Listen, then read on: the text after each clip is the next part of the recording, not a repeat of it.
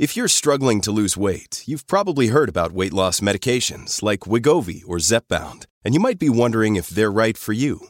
Meet PlushCare, a leading telehealth provider with doctors who are there for you day and night to partner with you in your weight loss journey.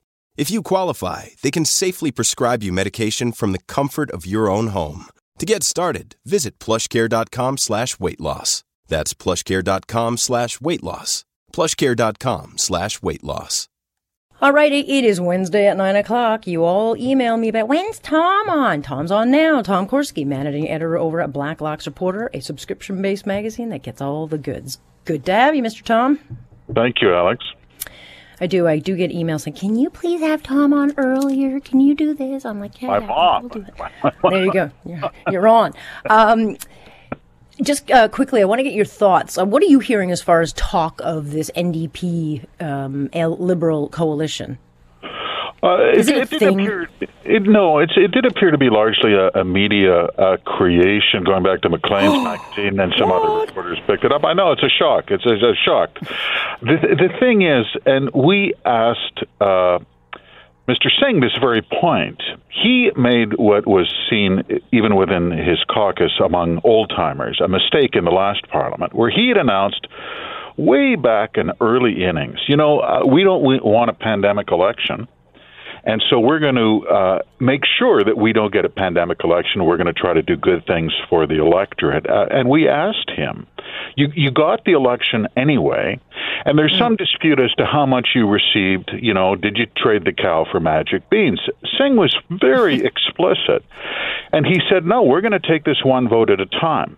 We're not making that decision again, one vote at a time. Well, anyone who's ever played poker knows that's how you play, right? You play the cards, and so it would be nonsensical, and clearly it didn't work in the September 20th election for the NDP to give Cabinet the assurance that every vote is a safe vote because Jagmeet says so. Yeah. Anyway, so it's same propped up government all the time. All right, I want to talk about this one because this one's a doozy. So Cabinet met and sat together and dropped all the priorities that they want to talk about. And so they were asked to choose from dozens of issues, climate change, economy, whatever, of what they want to kick off the new mandate was. And guess what was missing? Out of all 23 priorities, Bill C-10, not on the list. So have they dropped this internet censorship issue? Interesting. This was a survey for their members, and it was a list of, really a grocery list of 23 different priorities. Why don't you pick 3? They asked party members. As you mentioned, Alex, there was the dog that didn't bark. There was nothing about internet regulation. That can only mean 2 things. One is they've dropped it, or B, they want people to think they've dropped it, and will try to pull a sneaky. That seems to me a very flawed proposal, because free speech advocates, as you and I have discussed, very serious people, former CRTC commissioners, former federal judges, corporate lawyers, Civil Liberties Association, you name it, are wide awake on this. Yeah. So isn't it interesting that they have decided in their own survey with their own Liberal Party members to not make this a celebrated cause? Whatever will Pablo Rodriguez do? Yeah, exactly. So what will he yell about? It would be extraordinary if they dropped it altogether, because frankly, with all due respect to Pablo, that would require some deft political skill to say, you know what, this is a dog, just drop it. And they're proud people, and it would be extraordinary if he did that, but it's funny that they dropped it in a survey with their own members. Yeah, after telling us it's crucial, it's absolutely imperative, one of the most important things we ever do in this country. Apparently not. Nonetheless, I'll be glad to see that one die a miserable death. Military who declined to reveal vaccination status are also being threatened with discharge effective Monday. And then you guys dig up, 95% already have one shot, 92% are fully vaccinated. So what's the problem? I mean, if they cut 5% of their military, we're talking 2,600 soldiers. I didn't even know we had that many soldiers left. They've never met a recruitment target in 10 years. They are below strength. I wonder why. A fact. Well, exactly. How many audits have there been on this? 3 over the last decade. At any rate, the acting chief of defense staff, General Eyre, in a message to the troops and to air crew and sailors, said, laid down the law. So he said, in enforcing a cabinet directive that everyone must show proof of vaccination or claim a medical or religious exemption by Monday, or that's it. You may be discharged. Between you and I, Alex, no one believes that. They can't afford to lose one soul, and they know it.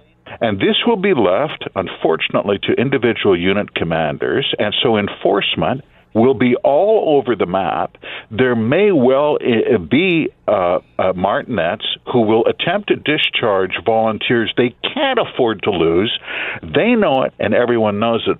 But the takeaway here is, once this witch hunt burns its way out, you and I, in 1 year, 2 years, could be 6 months, you will have the military commanders testifying in parliamentary committee saying we just can't reach our recruitment targets. And I hope some MP says, you remember that goofy witch hunt you had for people who wouldn't disclose their medical status when 95% were already vaccinated? What about that? Yeah. I mean, it's crazy. That's not a small vaccination rate. I mean, that's...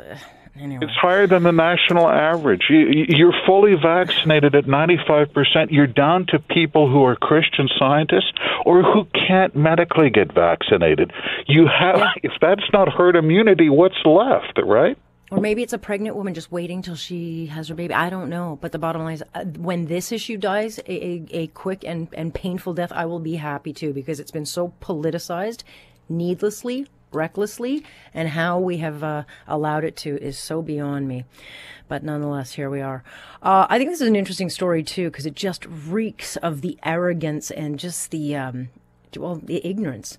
So a federal judge has ordered the release of confidential emails between airline lobbyist Scott Striner, who is the CEO of the Canadian Transportation Agency, and who was faulted by consumer advocates because he allowed or was instrumental in allowing airlines to forego that cash refund of about $8.5 billion worth of tickets that got canceled when COVID hit.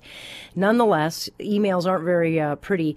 He says stuff like, in a confidential letter, he says, well, complaints from passengers are time-consuming, and, we've got to minimize the number of complaints. Well, you wouldn't get so many complaints if you just gave people their money back. This is the issue. This is striking. There's really, let's be frank, this is one person. His name is Gabor Lukács.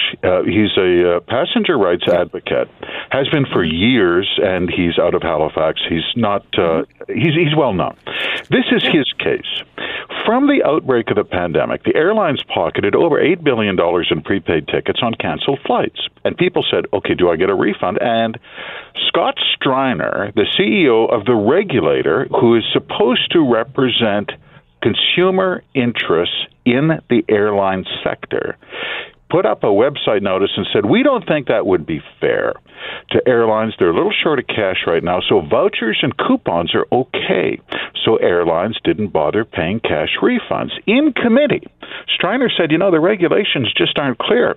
He had 2 MPs from 2 separate parties literally read out the regulations in plain English that said airlines had no right to keep that money. As one MP said, Taylor Bachrach, with the New Democrats, what you've done is you've turned passengers into unsecured creditors. Passengers who may have lost their job because of COVID, what do they care about giving an unsecured loan to Air Canada that gave a 7-figure bonus to its CEO? That's Scott Striner. The CTA, Canadian Transportation Agency, has been industry-friendly for years. This court order, they want to see Striner's emails, buddy. Seriously, hand over the documents. This could get really interesting, Alex. Oh, yeah. It's always in the fine print that you get the real crux of the issue. But what might be a small thing to him, could be a family vacation that some poor family saved up for all their lives. And, it's not money to him, but it is to a lot of other people, but nonetheless. I'm out of time, Tom. I'm out of time because I would have liked to have delved into the CRA. But I can't. I have to let you go, and that'll be that.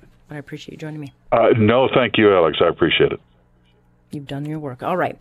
Tom Gorski joining us here. He is, of course, with Black Locks Reporter. It is subscription-based, worth every darn penny. But, of course, you can hear him with us on Monday and Wednesdays at 9 o'clock. Stay with us here. Alex Pearson on point. This is Global News Radio.